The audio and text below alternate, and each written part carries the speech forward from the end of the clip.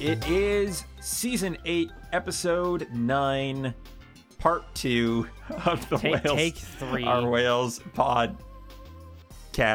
I am Brian, and joining me today is just Cameron. Hello, Cameron. Hi, Brianing. How's it going?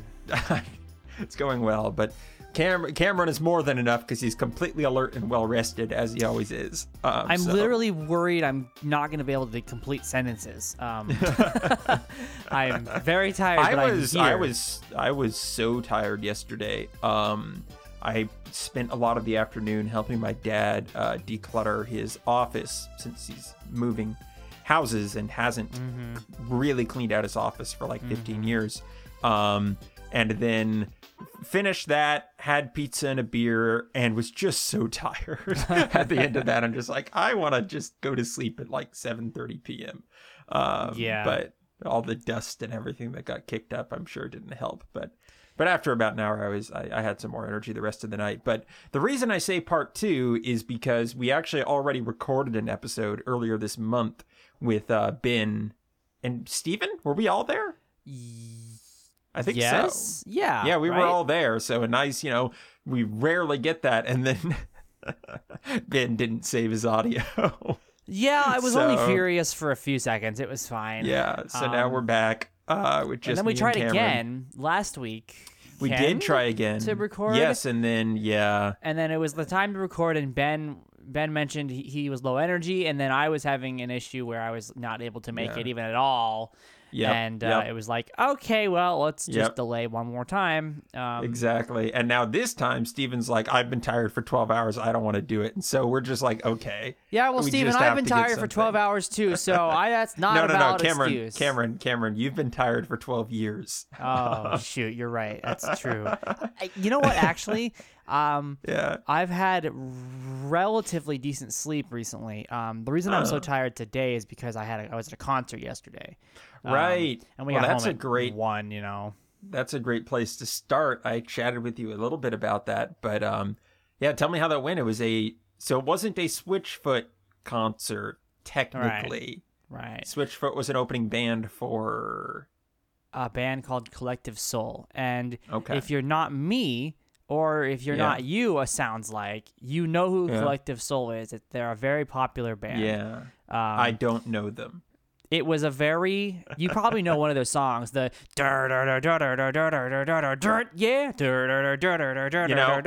that could be a lot of different songs. I do think I know what you're talking about. Chorus, I think, is, whoa, haven't let your light shine down. So are they Christian?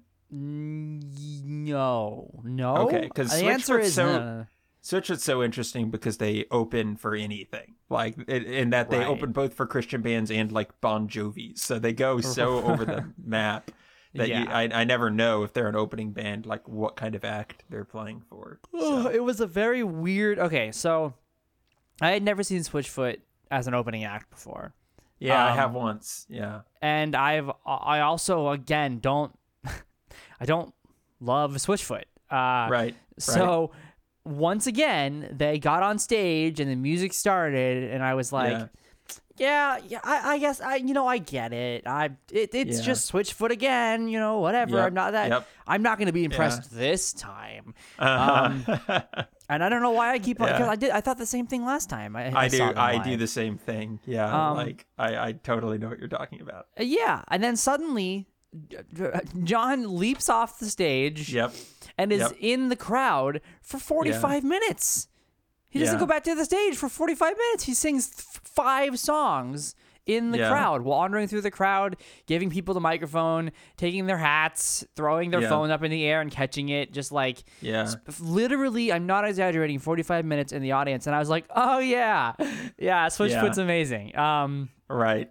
And they put on an amazing show. And essentially, I was the odd one out there. I was the Switchfoot fan who didn't really know Collective Soul. Everybody else knew Collective Soul more than Switchfoot. Yeah. I think Switchfoot absolutely showed them up. Like, they're just way better. So Collective Soul came on stage, and they were a great band who played great music on the stage. They weren't anything special at all. Yeah. I mean, that's the thing about Switchfoot. And it was so interesting because I saw them in concert. Oh, what was it? Like 2016 or something for the first time. Not really expecting that much. I mean, I'd heard they were great in concert, but I heard that from like a Christian radio station. So like, what does that mean? So I'm like, all right, we'll see. And I was just, and I think Reliant K opened for them. Yes, like because I think I saw them on the same tour. Or and I was like, Reliant K's fine. They were fine. They sat at the piano. They played some songs. I recognized some of them. I was getting kind of bored. And then Switchfoot came out, and the entire audience was just on their feet for the entire, like everyone was just kind of sitting down through Reliant K. And then the entire audience was just on their feet throughout the entirety of Switchfoot's whole show. And there was just, it's an indescribable energy it's something very special. And again, yeah, if you just listen to their albums and say, okay, I'm going to hear them play this live, you're not going to be that excited. But there's something about actually being there at their concerts that is completely unique from at least any shows I've been to. I mean, and I've been to a lot of shows, and I agree with you. There's, me and my dad had this conversation on the way home where, I mean, we've both been to a lot of shows in the 30s at this point, I think, of live shows or more possibly. And we're like, there are bombastic shows, there are private, intimate shows, there are and everything in between. There is nothing like Switchfoot. And I think you hit it exactly right. I had the direct comparison between the opening act of Switchfoot and the Collective Soul, the big act. The audience just loves Switchfoot, and they care, and they don't. It's just this wave of love that pours over the entire audience. What is so key is that Switchfoot and John seems to genuinely love the audience. Like it's with a lot of bands, it feels like they're playing music at you. Like they're up at the stage and their music is coming out from the stage at you. But Switchfoot feels like they're playing it with you. Like you become part of the experience in a way that just doesn't happen in other shows. And it's hard to quite define it, but it's really interesting to me that you see the same thing, because I don't go to that many rock concerts.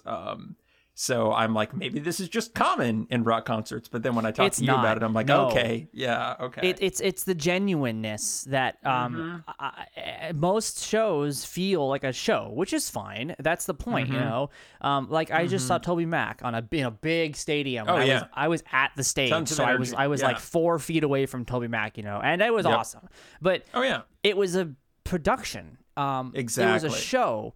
And funnily enough, I just saw another band called Liliac, who is this younger band, a very young band, who is playing this tiny little venue, and I could almost feel the authenticity with them as well. Not comparable, not quite to Switchfoot's level, but like I could tell that they were just destroying it up on stage and having a great time, and not really playing music at us, like you said. They were just chilling and having a good time. Switchfoot does that all the time. And I don't know how they do it every single time. Differently every single time. Oh my God, my cat scared the crap out of me. Jeez, cat. Jumped up on the windowsill. So yeah, I continue to just be blown away by Switchfoot, and the next time I see them, I'm going to be like, but they're not going to be able to do it at the 5th time. And then they'll do it the 5th time. I was just absolutely blown away. Collective Soul, they're fine. I don't think I've ever been disappointed at a Switchfoot show. I don't think it's ever been like, oh, they kind of phoned that one in, and I've probably seen them 4 or 5 times. I've seen them 4 now. There's always been something incredibly special about it, one way or the other. So I'm looking forward to seeing them again. Which I'm sure I will. I think there was a Houston show. It's probably too late now. I think probably for their next tour, but they come here a lot, and they seem to be back in the full swing of touring. So I guess they have a different guitarist, though. I wonder who it was that. I did notice he looked a little different. He had crazy hair. Okay, because Drew, their former guitarist, left in the last few months.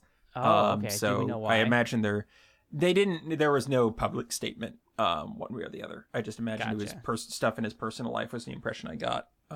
Maybe creative differences, but I don't know. So I think they have a touring guitarist, but they don't have an official new one yet. I don't know if they're going to make the touring guitarist their new one, but yeah. So, yeah. They should make the guy who came up on stage the real guitarist. That was amazing. And I actually believe the man when he said that this is. Oh, I should actually tell the story. I forgot we're on a podcast. Yeah. So halfway through the show, John stops and goes, "Hey, I know you. I know you," and he points to this guy and he goes, "This man has been at our shows for 10 years, and like 15 years ago, I saw him standing outside of our concert hall and playing our music and trying to make money off of it." And I sued him.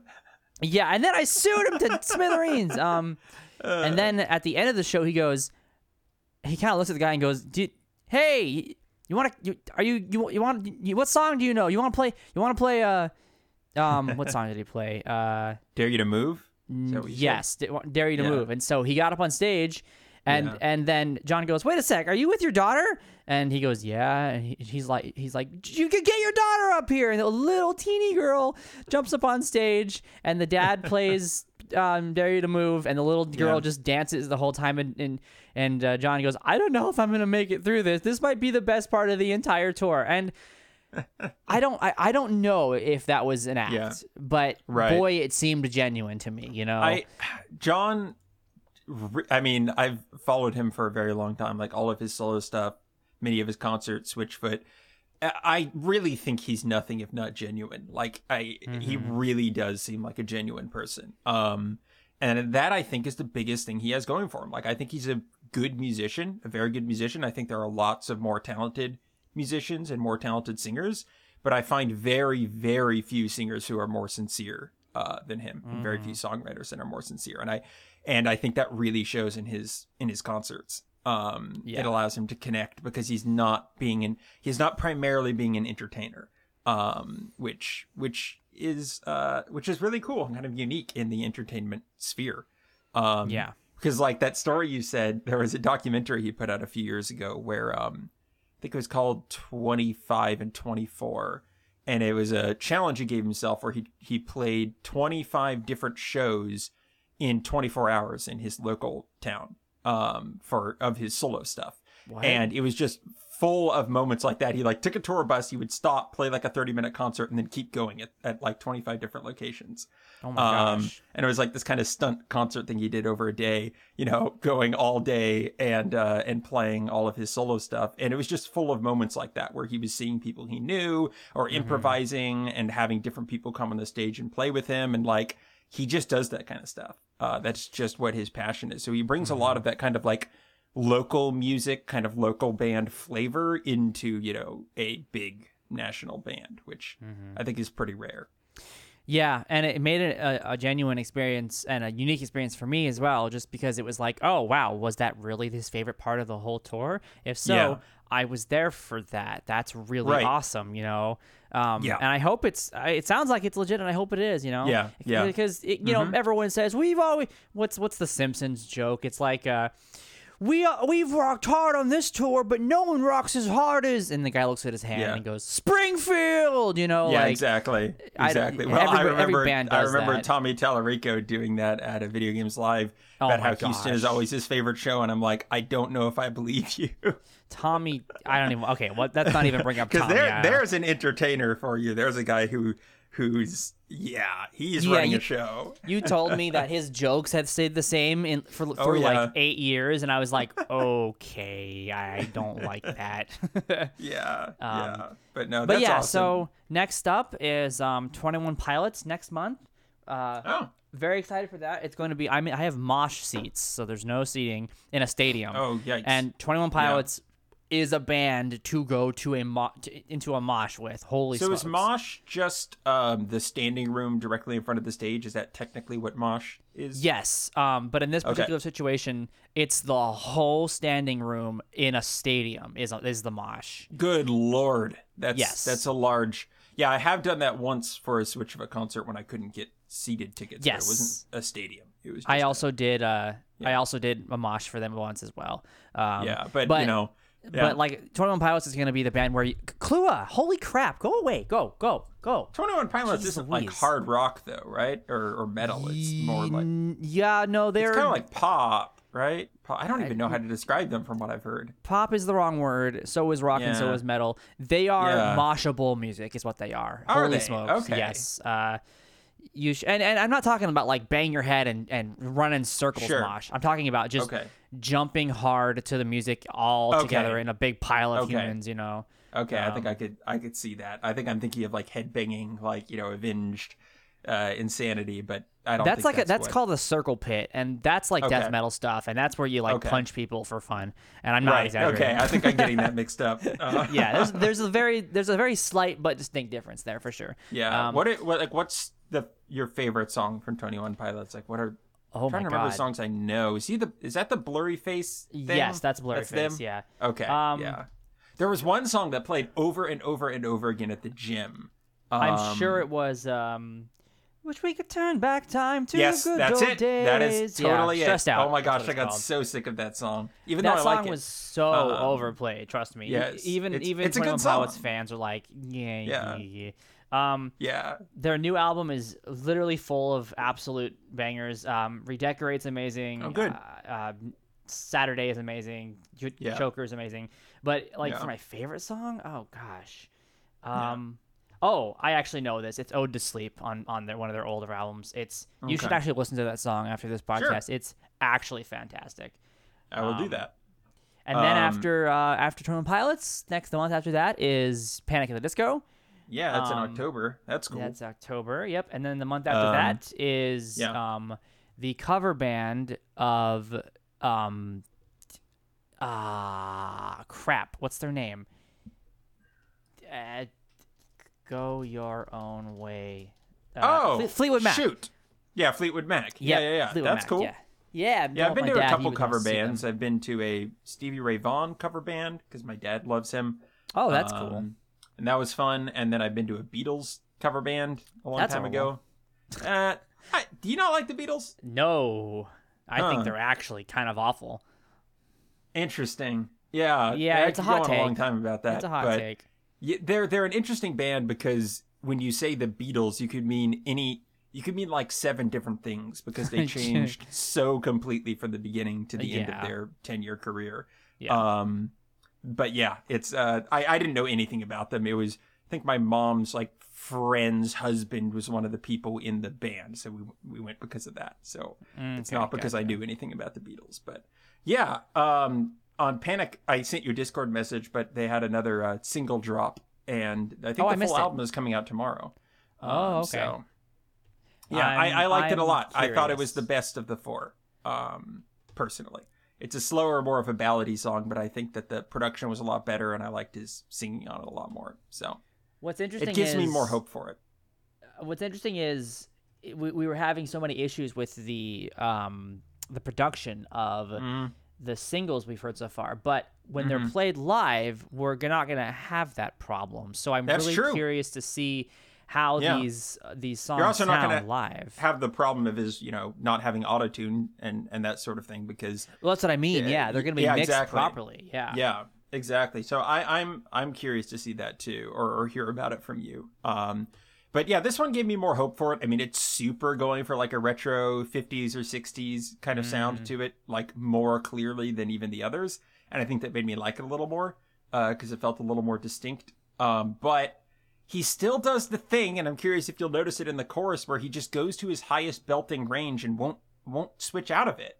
And I just find it very grating, and I don't know why he keeps doing that on this album. Well, okay, hold on. I would not call his voice grating ever. I disagree on this album. I think it's grating on all of the songs. Well, I agree that there needs to be variance. I'm not saying it's a good Right. thing that he's stuck in his top register, but his voice is so Yeah. perfect that Yeah. even if he was just like forever, Yeah.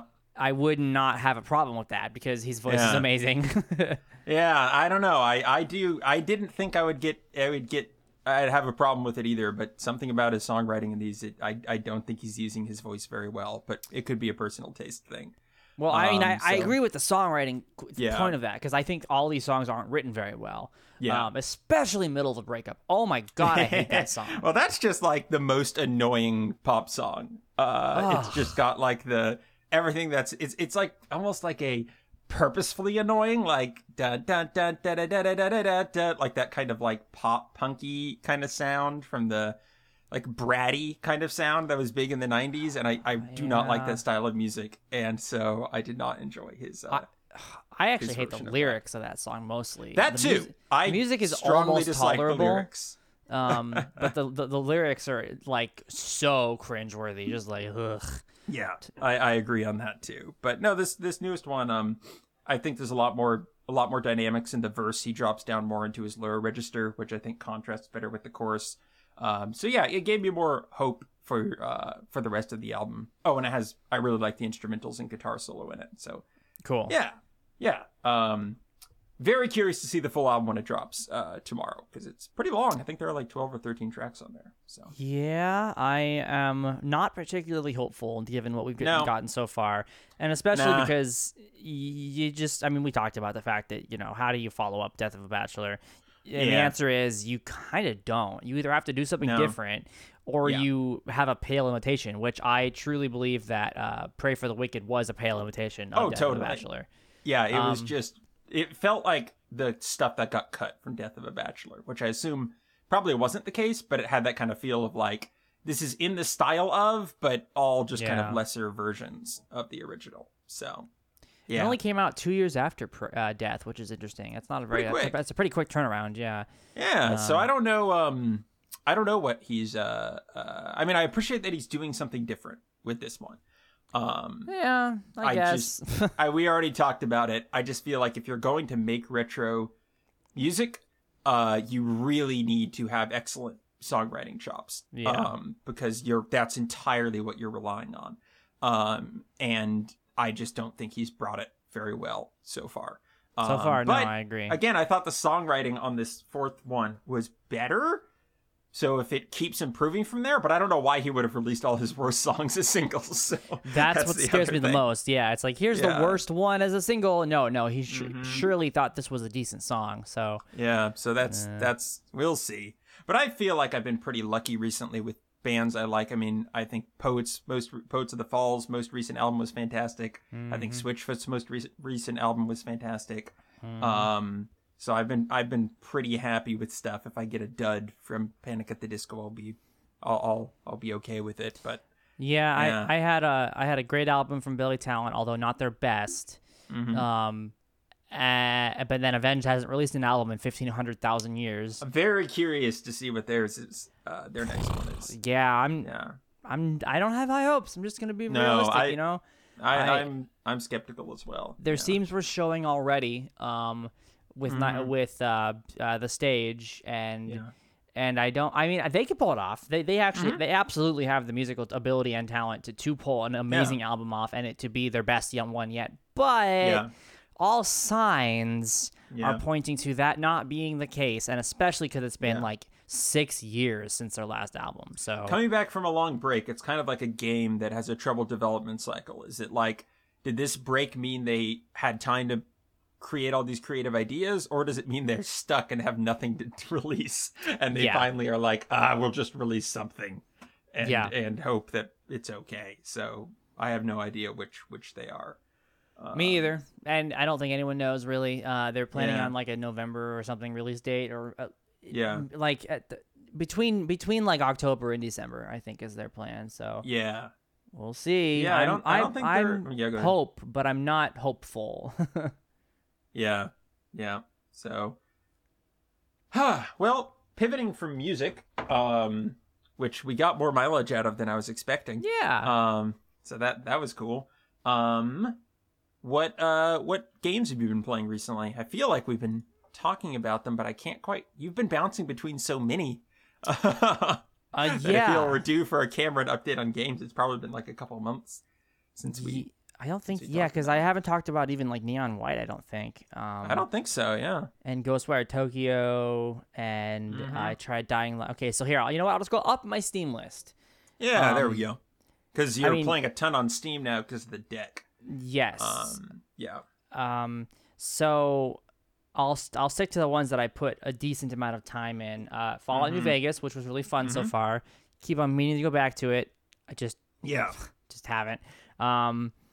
Let's see. potion craft was really fun. Oh yeah, like it wasn't did you, deep enough to really play for a long time. But what happened was I got it and I played it for the 2.5 hour playtime that I have in it, and that was in one sitting, and then I was kind of like, okay, I could wait till this has more content.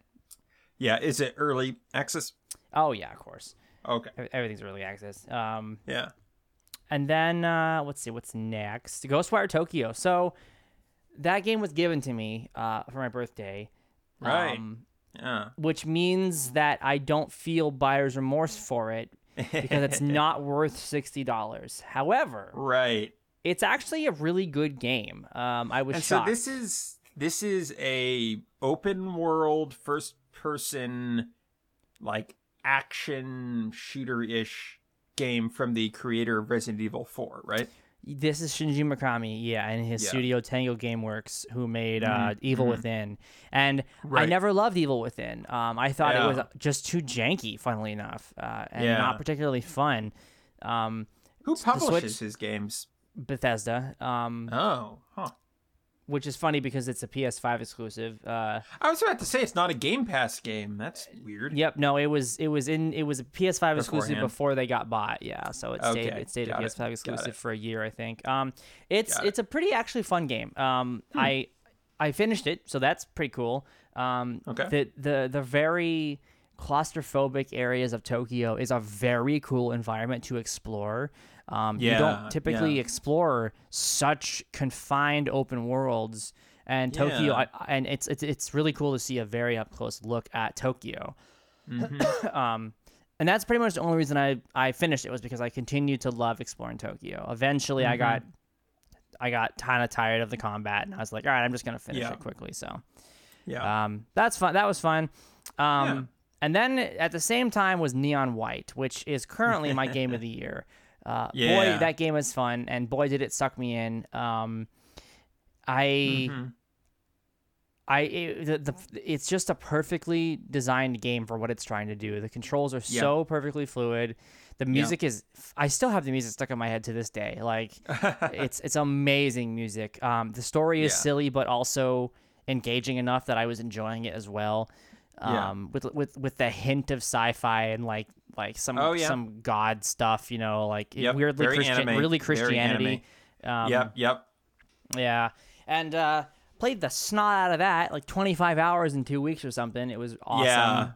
That sometimes games just completely grab you, and that was one of them. And we had a lot of conversations about that while you were playing it. I got like on one level, I think I was like 30th in the world on time, which was pretty cool. And that's a game that people take their times very seriously. That's like each level has like 500,000 people who have given incredible. Scores. So I tried Dying Light 2, not a fan. I actually really wanted to like that game, but the parkour sucks, and that's the whole game is parkour. That is literally the that and like the melee combat system are the selling points of that game. The melee combat was okay, but has there ever been great melee combat in first person? Surely, it's a really hard thing to do. Does Half-Life Alyx count because it's VR? Sure, I didn't know it had melee combat. Okay. Oh. You said melee. Shoot. I mean, first-person combat, yeah. I don't know what I was thinking. I'm tired. Okay. It does not have... I don't even think it has melee combat. All right. Well, so Dying Light 2. Not the pinnacle of melee combat. Not the pinnacle. Let's see, I don't know. Oh, Stray. I forgot about Stray. I also forgot about Stray, yeah. That is a very weird game. Kitty cat. French kitty cat post-apocalyptic robots. Very cute, very awesome sometimes. The problem is it has like ADHD really bad, where at first it's Uncharted, where you're like jumping along set platforms and you're up on a cliff and you're walking along the edges and you're bounce between platforms, and suddenly you're like, I need you to find me 3 pieces of string in this giant hub area and talk to this robot who gives you a quest, and then you're shooting aliens with a gun and you're like pew, pew, pew, pew, pew, and you're running around, So- and then it's a stealth game where you're hiding from robots with the vision cones, Are any of the is there ever a point where you're like, oh, if they would just expand this idea into a game, this would be the direction to go? Or does it feel like none of them land? The platforming is freaking fantastic because they absolutely nailed playing as a cat. Yeah. And then by extension, the stealth parts were fun because you're just platforming differently. Yeah. But the second you start shooting things, and the second you have to collect and gather and talk to things, it's like, well, that's not why I'm here. I'm a cat. Why am I talking to people? That's one of my biggest, and I think we've talked about this. We were talking about like, what is your biggest pet peeve in games? And I honestly think up near the top of my list is games that have a great core gameplay mechanic. And then instead of expanding that, distract you from it with a bunch of superfluous nonsense instead. And I'm like, no, just let me do the thing and don't do all of this other stuff. And so that's really a bummer to hear, because I think that's one of the most frustrating design decisions, because you're literally creating more work for yourself as the designer by not just relying on your core mechanic and iterating on that. I'm assuming what's happening is they are running out of ways to continue to innovate and expand on the core mechanic.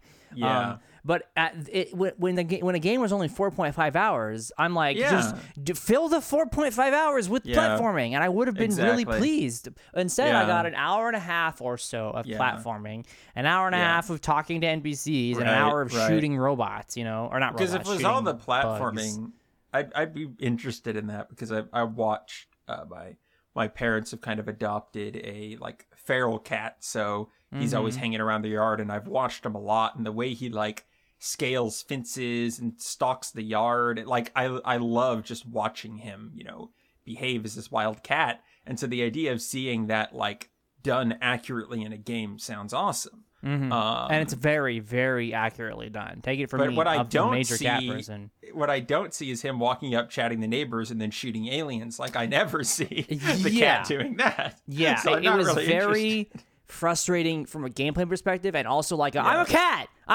Why am I talking to this robot? I'm a cat. Like from a narrative perspective. It's like, if you're going to do a 4-hour cat game, why would you bring in other generic video game things? Like, your whole unique concept is that you're a 4-hour cat game. Surely there's 4 hours of cat stuff to do. You would think. You certainly would. And instead you get like an hour and a half of cat things. I don't know. It's like, it's worth a play if you're a really big cat fan, because none of the other stuff is actively bad. You know what I mean? Like, it's just not as good as the fun cat stuff. Yeah. I'm just imagining like, I bought Nintendogs. Yes, it's 80% a dating sim, but at least I get to take care of my dog. Your eyes are so beautiful, doggy. Woof, woof, woof. And it's like, what's happening? Yeah, exactly. It's like, oh well. Yeah. So that was a little bit of a disappointment, funnily enough, because I was very excited for that game. But I did enjoy my time. I was too. So it's fine. Yeah. And then what wasn't disappointing was Katana Zero. Oh my gosh. What a game I forgot that about is. that one. What a game. Oh my goodness. It's side-scrolling Hotline Miami with an amazingly cool story the entire time. And I adored that game. It was one of those games where I finished it and it left me empty inside. I was like, a part of my life that was so intense and amazing is gone, and I'll never have it back. That feeling.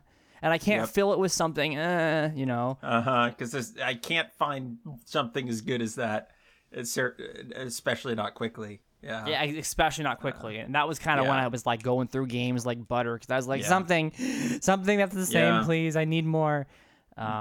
Wonderful game if you are interested in our sci-fi stories and fast-paced action. Like, it's basically Super Meat Boy mixed with Hotline Miami is honestly what it is. And, right. So does it have that quick, like, what would you say? Rewind? Yes. Cycle? Yeah. Yep. Where you just repeat and over again, try it. Yes. Yeah. And it's actually That's part cool. of the gameplay and story mechanic where it's you'll go through a room And if you get killed, it'll and reline like it's a tape. And he goes, "Nah, that didn't happen like that." Yeah. And you do it again. Yeah. And then you do it properly, and it goes, "That's how it happened. That's right." I've come to the point where I think that if you're going to make a game that's about really demanding and exact action, that is the way to go. Meat Boy, Celeste, that game, it sounds like Neon White, just press a button, Miami. you're back in, you're trying again. Yeah, Hotline Miami, there you go. I think that's a really, really smart way that action games have gone. Dark Souls, who doesn't do that? Well, Dark Souls is not even trying to be that at all.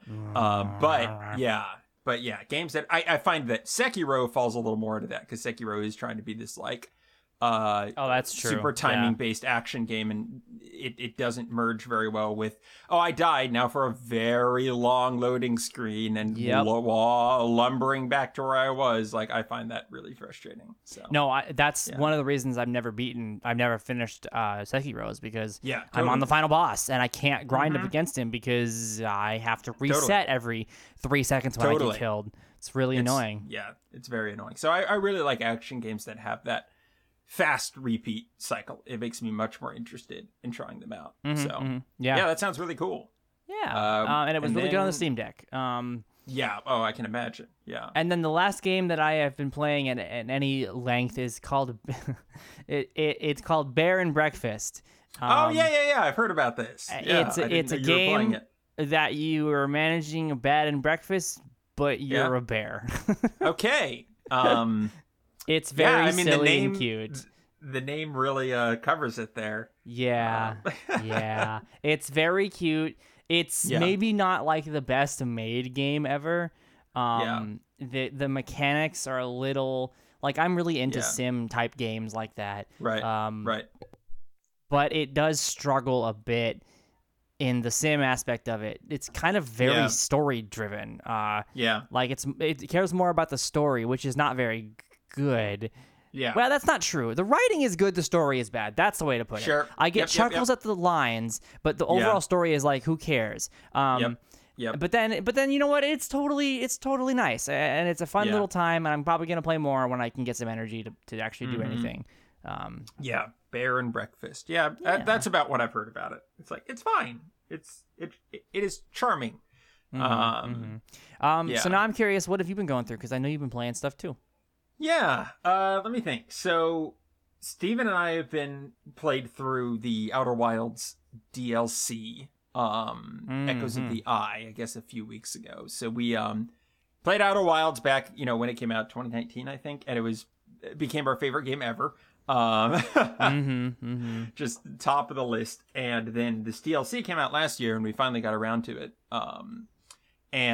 Like I told you, we just absolutely phenomenal. I've never played like DLC that follows up a main game as well as that. Which was, very high standards. I went into this not at all expecting a even remotely similar experience to playing the first Outer Wilds, and I came out of it like, wow, it probably took us between 8 and 12 hours, and it felt like pretty much a full game in its own right, which was really, really cool.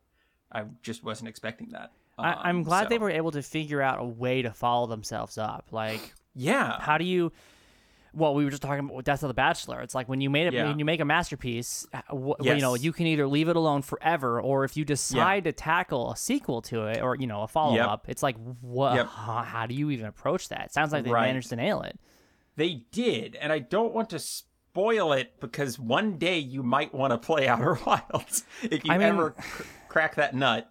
I'm already spoiled on the main game. So really? Yeah. Did you watch someone play it? No, I just read about it. Unless there's something I'm missing that I don't know about at the end, but like, I know about it. Okay. Well, what this does, which is pretty smart, is and this isn't really a spoiler, this is just the setup, is there's basically this cloaked space station that is in the universe. So you're in the same universe you always are with Outer Wilds. And is it still repeating flying itself? around the solar system, still repeating itself. It's no different from the base game. You're just in the base game. But you find a way to land on this cloaked space station. And so it's just basically another planet in the same world. It's the same loop going on and stuff, but it's like a self-contained kind of environment within itself. And then Okay. they managed to, the idea of the space station itself is awesome. So imagine like a halo ring, but inside. So instead of the landmass being on the outside of the halo ring, it's on the inside of the halo ring. So you're standing and you look up and you can see the top of the ring. And I'm trying to figure out how to best explain this. That's just how the halo rings are. Is that how the halo rings are? I Yeah. thought they were on the... Okay, then it's just a halo ring. So it's basically like that. You're playing Halo 1 and you look out and you can see the whole ring above your head. Oh, yeah. So yeah, it's like that, but all a smaller version, all in real time. Okay, and cool. So, yeah. And they're playing with water physics, so it's all one river running in a continuous loop, and so you take a raft down this river and go basically on a repeating loop. And so the whole thing takes place in like this repeating, this river cycle that over time degrades and floods and then, blows up with the sun. A really cool idea. I like that. Yeah. So they have that mechanic. And then on top of that, there's a whole second layer to it all that's completely different. So they do a really good job. Instead of like, here are 2 more planets and you're still flying your ship around, you're still doing all those mechanics. Instead, they create basically 2 entirely new mechanics within the game. So I find it really clever on both. On one hand, they don't break the rules. You're still in the same 20-minute time loop in the same universe. But at the same time, they also introduce 2 completely new ways of playing. So it's very clever. That's really cool. I'm very impressed that they were able to figure something out because, it often doesn't work out that way with sequels, Yeah, totally. Especially to something that you can't just kind of make more levels or make, it is not something that easily, it's not like an RTS expansion where it's like they made it 2 new factions. It's like, this takes a lot of thought to put together. So yeah, that was awesome. And I loved the story and I loved everything about it. So, and the art design and all that was fantastic. So we knew we couldn't go up from there. So we went the other direction. And we have Azura's something Wrath. Kind of, we kind of have a bag of, games, like physical games that we've never played that we've picked up over the years for like jokes and birthday presents and stuff like that, but I've never gotten around to. So it's maybe like 20 or 30 just random physical games, everything from like N64 games to modern games.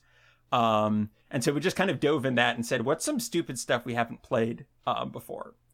One of the things, I'm curious if you've ever heard of this game. Have you ever heard of a game for the PS2 called Dragon Rage? Let me look up the cover art and see if I recognize it. I read a lot of magazines, but it might not even been in magazines. I did not know it existed until I saw it in a local game store. Dragon Rage the first thing that popped up was the Pokemon move. Yep.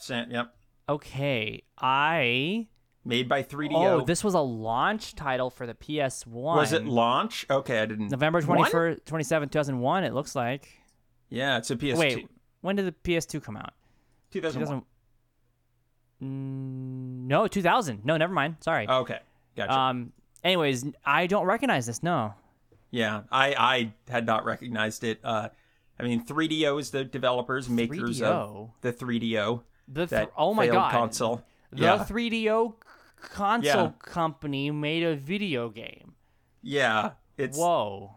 If you look up their history, they've done a lot of games, but Whoa, not very many good ones. Games. Oh my They did like the Army Min games and they do weird stuff.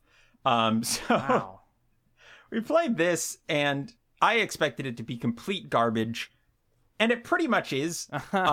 You play a dragon. It's kind of like if you had an RTS map, except you're controlling one unit, the dragon, and flying around shooting everything. And that sounds like it could be okay.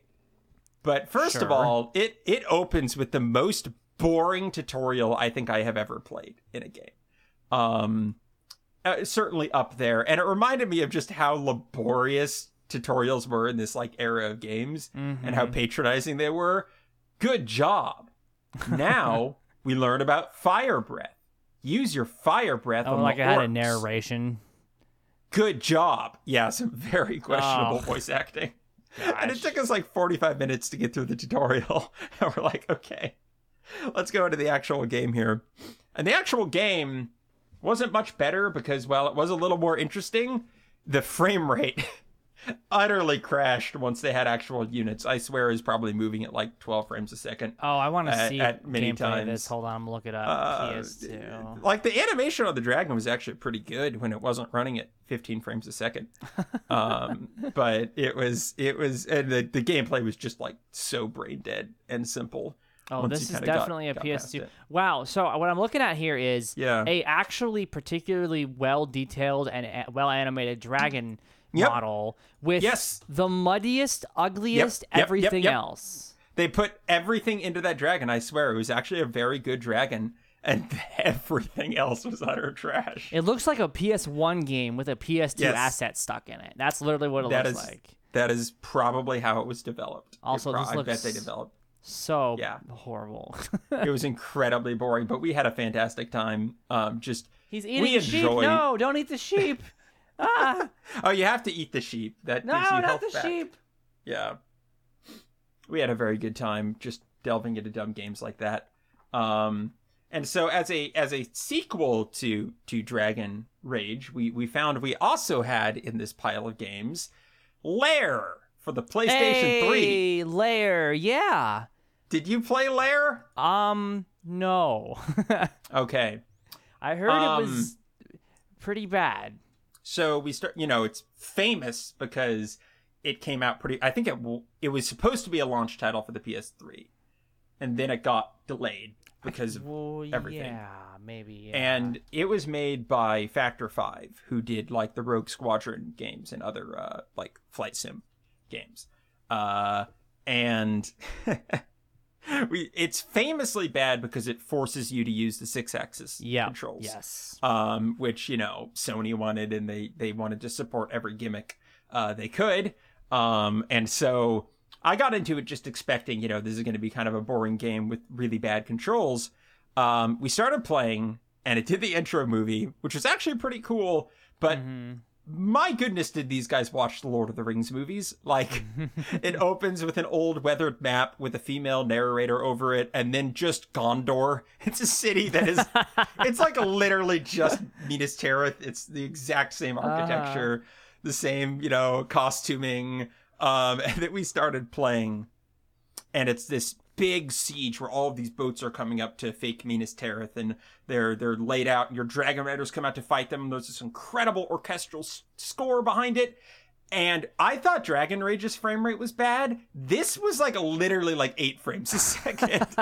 It was the worst. It literally made me queasy watching Steven play it at some point, because it was so erratic and so terrible with the frame rate that I was flabbergasted that it actually got released. So we really couldn't play that for more than a mission or two. The controls seemed bad. The frame rate was worse. Afterwards, I found an article about the development of the game, and sure enough, they were big Lord of the Rings fans. They wanted to make a game about dragons.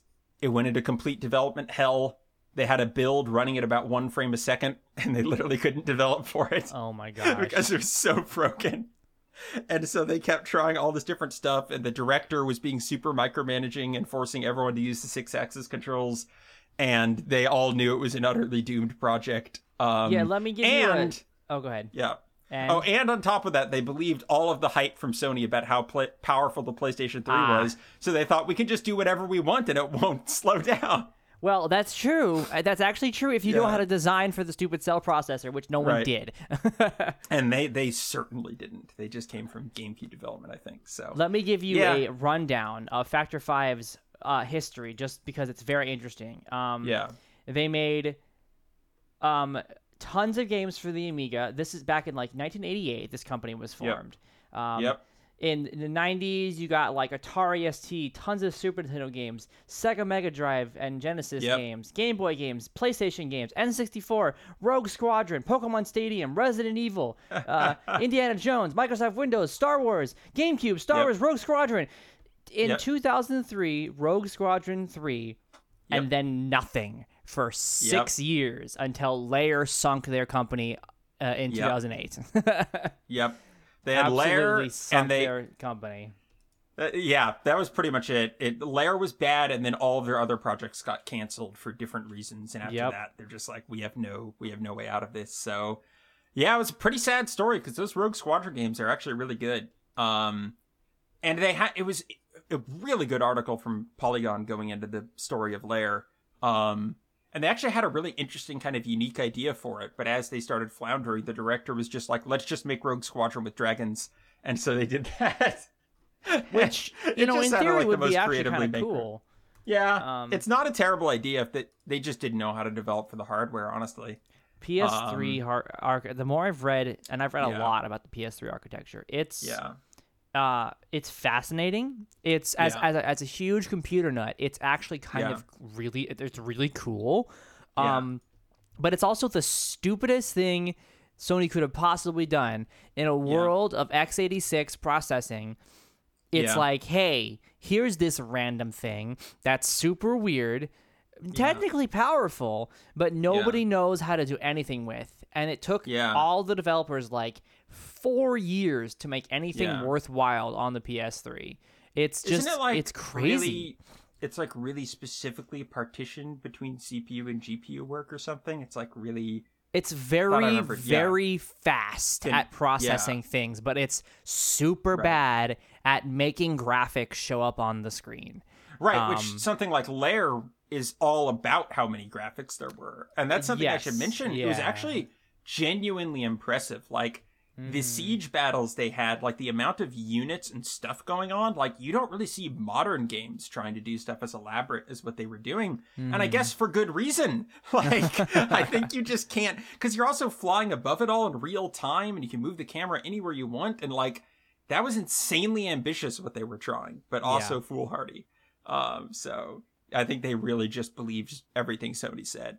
And, given more development time and maybe competent, like, for example, Naughty Dog figured the cell out quickly, too, might I add, because I don't know if you've read the article about Crash Bandicoot with Naughty Dog, but they are literal technical wizards where they were doing stuff with the PS1 that Sony was like, are they hacking the PlayStation? How'd they do that? What? Excuse me? How do they get so many polygons on the screen right now? They have wizards working for them. And so they figured out the cell processor very quickly.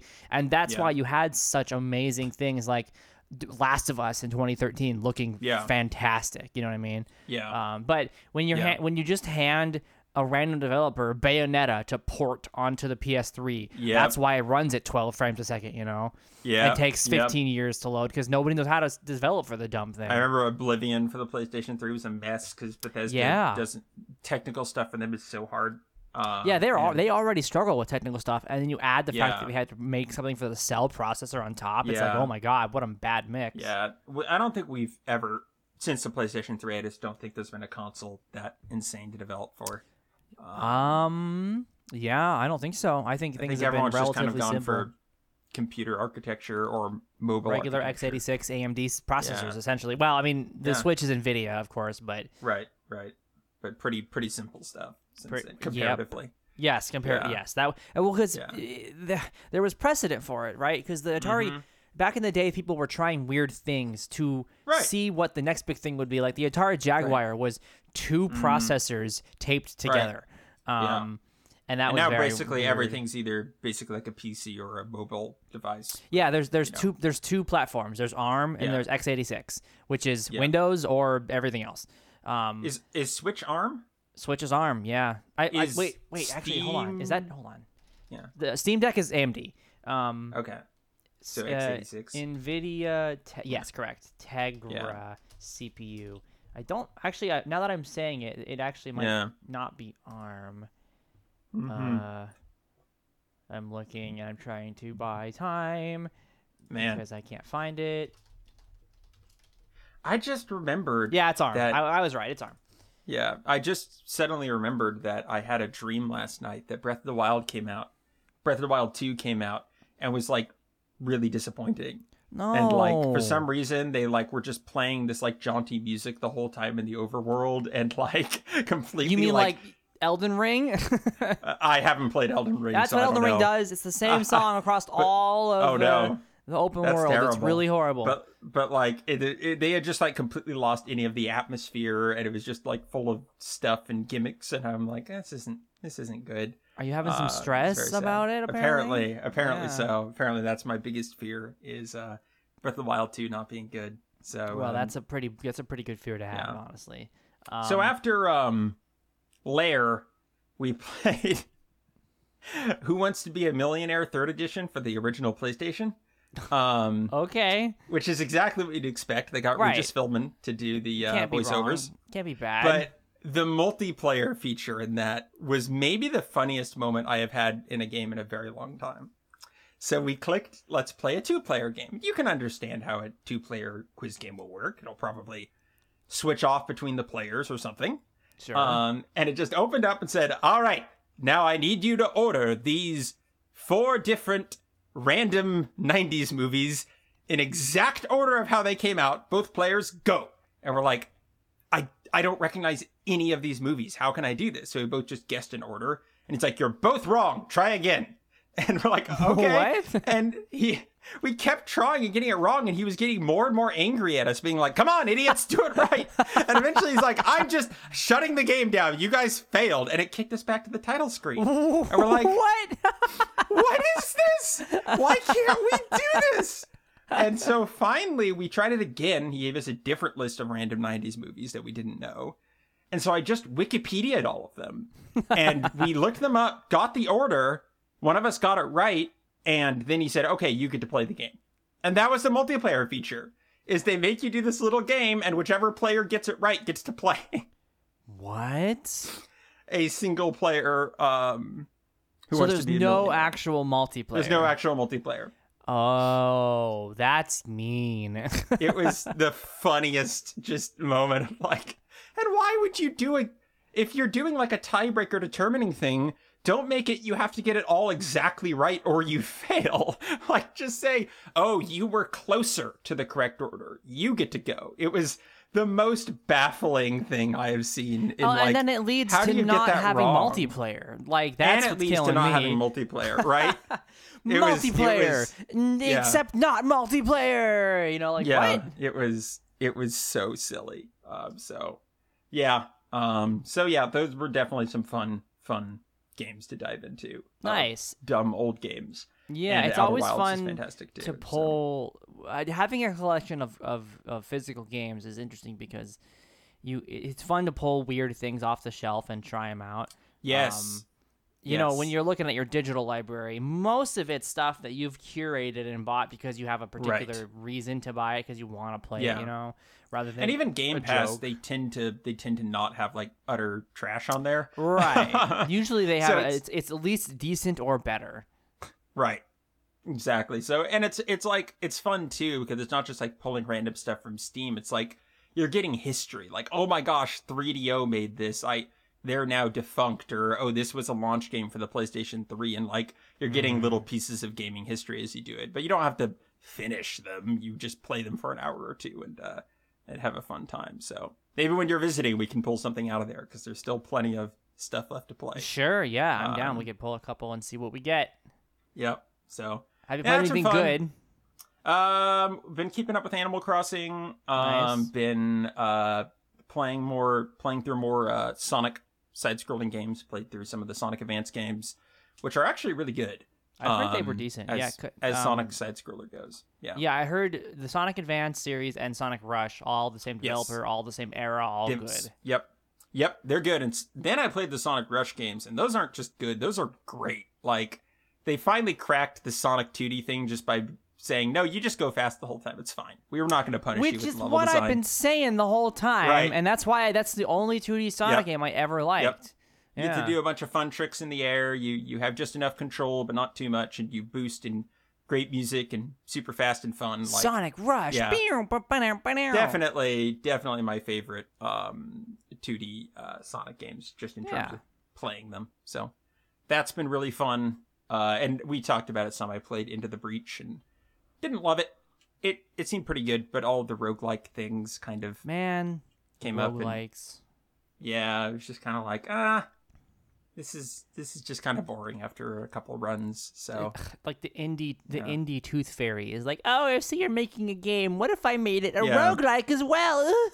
And it's like, but I want an interesting game that's not a roguelike. But no, too bad. Everything's a roguelike. Ooh. Yep. I don't think I've ever loved a roguelike before. Which unfortunately it's a very wide swath of games. It is. So, every single game's either a roguelike or a friggin' the other thing that I hate. Souls-like. Souls-like. Yeah, Souls-like or a roguelike.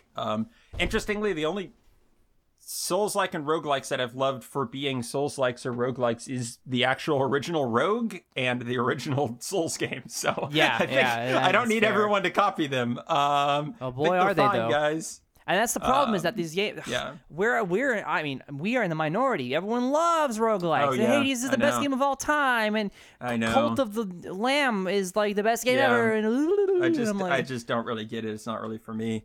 Like I really liked Invisible Ink, which was like a strategy roguelike, but it just was really good gameplay. Like it would have been better if it had a campaign and wasn't a roguelike. Right, yeah. It shined through at least in the It was still a fun game, but I just Into the Breach in its defense is incredibly designed around being a roguelike. Like they make everything modular, they make it a ton of different factions to play. Like I get it, it's designed around being a roguelike even more than Invisible Ink was, and I think that's why I don't really like it, because I'm like, okay, I get it, you made a roguelike, but congratulations. It feels like you took a game, you split it into little pieces, you now have a little computer program that randomizes those pieces, and you just made it more shallow and generic than an actual game would be. Yeah. All at the altar of unlimited replay value, which I don't need. I would rather just a good 8 to 10 hour game, and I'm good. I'd rather a good 2 to 3 hour experience. Even that, gosh. I don't need infinite Into the Breach to play. Just give me a good game. I mean, it's similar to the Stray thing. It's like, I just give me a 2 to 3 hour fun jaunt of running around as a cat, and don't sprinkle in other crap, or make it infinitely replayable. But we are in the minority. People love that crap, and it's annoying, and I wish the trend would pass. It's doing runs of it. People love that. Like people love theory crafting builds and stuff in Hades, and I would prefer just like Bastion, a normal action adventure game. Yeah, I mean, it makes me sound really old and grumpy, but it's just. Well, no, did you? It's just an opinion of the type of genre. I don't think it actually. It's not like we're being grumpy at all brand new video games. It's just the fact that like I didn't love the trends of gray. And I did either. see. I did enjoy that trend a lot. But there's another trend that I didn't love, and I'm sure there are trends that. Yeah, I should phrase. I didn't love every single gray shooter, and it was kind of a pretty bad era of video games. But I did love them more than you. I loved a certain amount of them. Yeah. But I just to say there are trends from the past that I haven't liked and have liked. There are also really really good trends too. So yeah, that's just kind of a bummer. I was going to ask about Inscription. You were playing that. Did you fall off that one? Yeah, well, fall off is a strong word. I want to go back to it. The actual card game is very fun, actually. Yeah. And I loved the cards talking to me. That was super cool. Yeah. It's really and cool. Of course, I love the story in general because I like weird stories like that. It's been very fun. It is unfairly hard sometimes. It is. Yes. Sometimes you'll literally just be like, game start and you lose, and it's like, I didn't even play anything and I lost. That's frustrating, and it's because it's not a balanced card game. No, it's designed to be broken both by you and by the It's a very fourth wall breaking game. Yeah, which is fine. I had to when it first happened. I was really upset. I was like, and I was like, well, it's not a card game, He's cheating. Yeah, he's cheating. That's the whole thing. Yeah. And then I don't like the getting up and exploring at all. That's very missed, and I'm like, this is not my cup of tea. You and I are so different. I figured. Man, I want more of this. I was just like, give me more story. Like, talk to me, cards. Say more cool things. Totally. And so I will probably go back to it. I want to do a couple more rounds. I don't know if I'll ever beat it, but okay. So let me ask you a question about it. Is there? Do I have to beat the world map to beat to get towards the end of the game? Yes. Crap. Okay. Yes. Well, Yeah, it is in that sense a linear roguelike, and it will progress. I think there are 3 bosses and then a final boss. Oh, so there when are I 3 beat the areas. second boss, I was actually pretty close. You are, yes. There are 3 bosses, and then you fight the final boss, which is Wow, kind I of was an closer than amalgamation I of thought. them. Yeah. So it doesn't take a super long time. It's the kind of thing that if you get lucky in one run, you can just do it. It's not, and it's a roguelite in the sense that you do progress by getting the different, fourth wall breaking things. You get more cards in your deck. Mm-hmm. And have you done the thing where he takes a picture of you? Yeah. And so you get sometimes you can get I super got the powerful cards. most overpowered card. Yeah. I made a card that was 1 cost. It was 4/4 damage health, and it didn't. What's the thing where you can't, if you sacrifice it, it doesn't die? It had that. Oh, the Ouroboros, whatever it's called. Yeah. A 1-drop, incredibly strong that I could use as sacrifice and just stay on the board all the time. It was crazy. Yep. So that's the thing. It's like once you figure out how to break it, it's only a matter of time until you get a run where you're just insanely overpowered. But it can kind of be a slog when that's kind of randomized to some extent.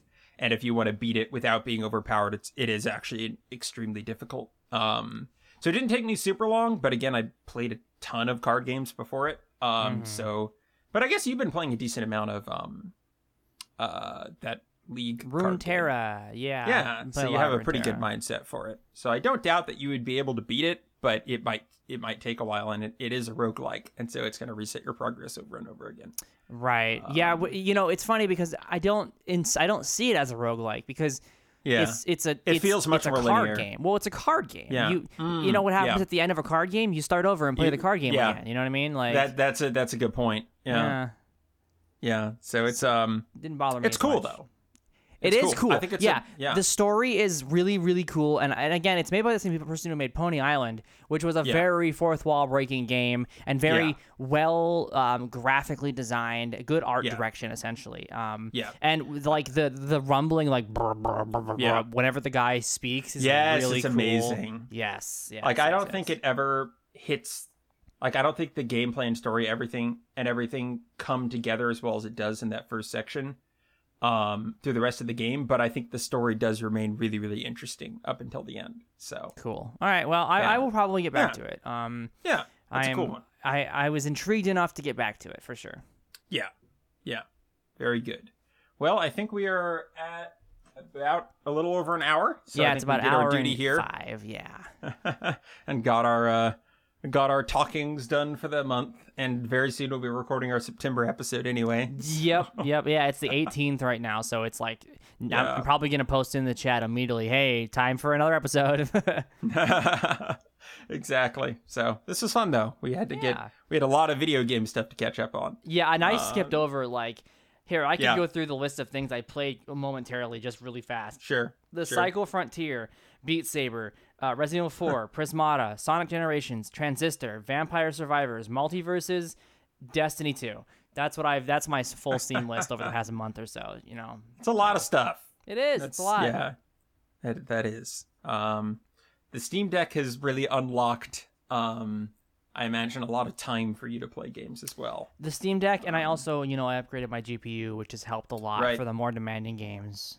Yeah, exactly. But now school's starting up, so it's going to be harder to find time during the day. It will be, and I'm doing piano lessons and stuff, so... Oh, yeah, I'm going to be practicing a lot. Yeah, I'm doing piano lessons, and I'm going to be practicing a lot.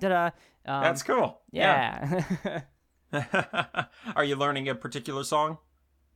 Well, I mean, yes, but it's like really easy, basic music right now, just because I don't know how to read music, so I'm doing the very basic stuff. Yeah, I never really learned how to read music. I really want to, so I'm starting from scratch, essentially. No, that's smart. It's really smart. As a guitarist, you can just, cheat and use tabs. But as a pianist, very helpful. Yep. So, all right. Well, thank you, Cameron. This was really fun. You're welcome. Thank you, Brian. Yes, thank Mimi. Thank you everyone for listening. Me. We'll have a month. Bye.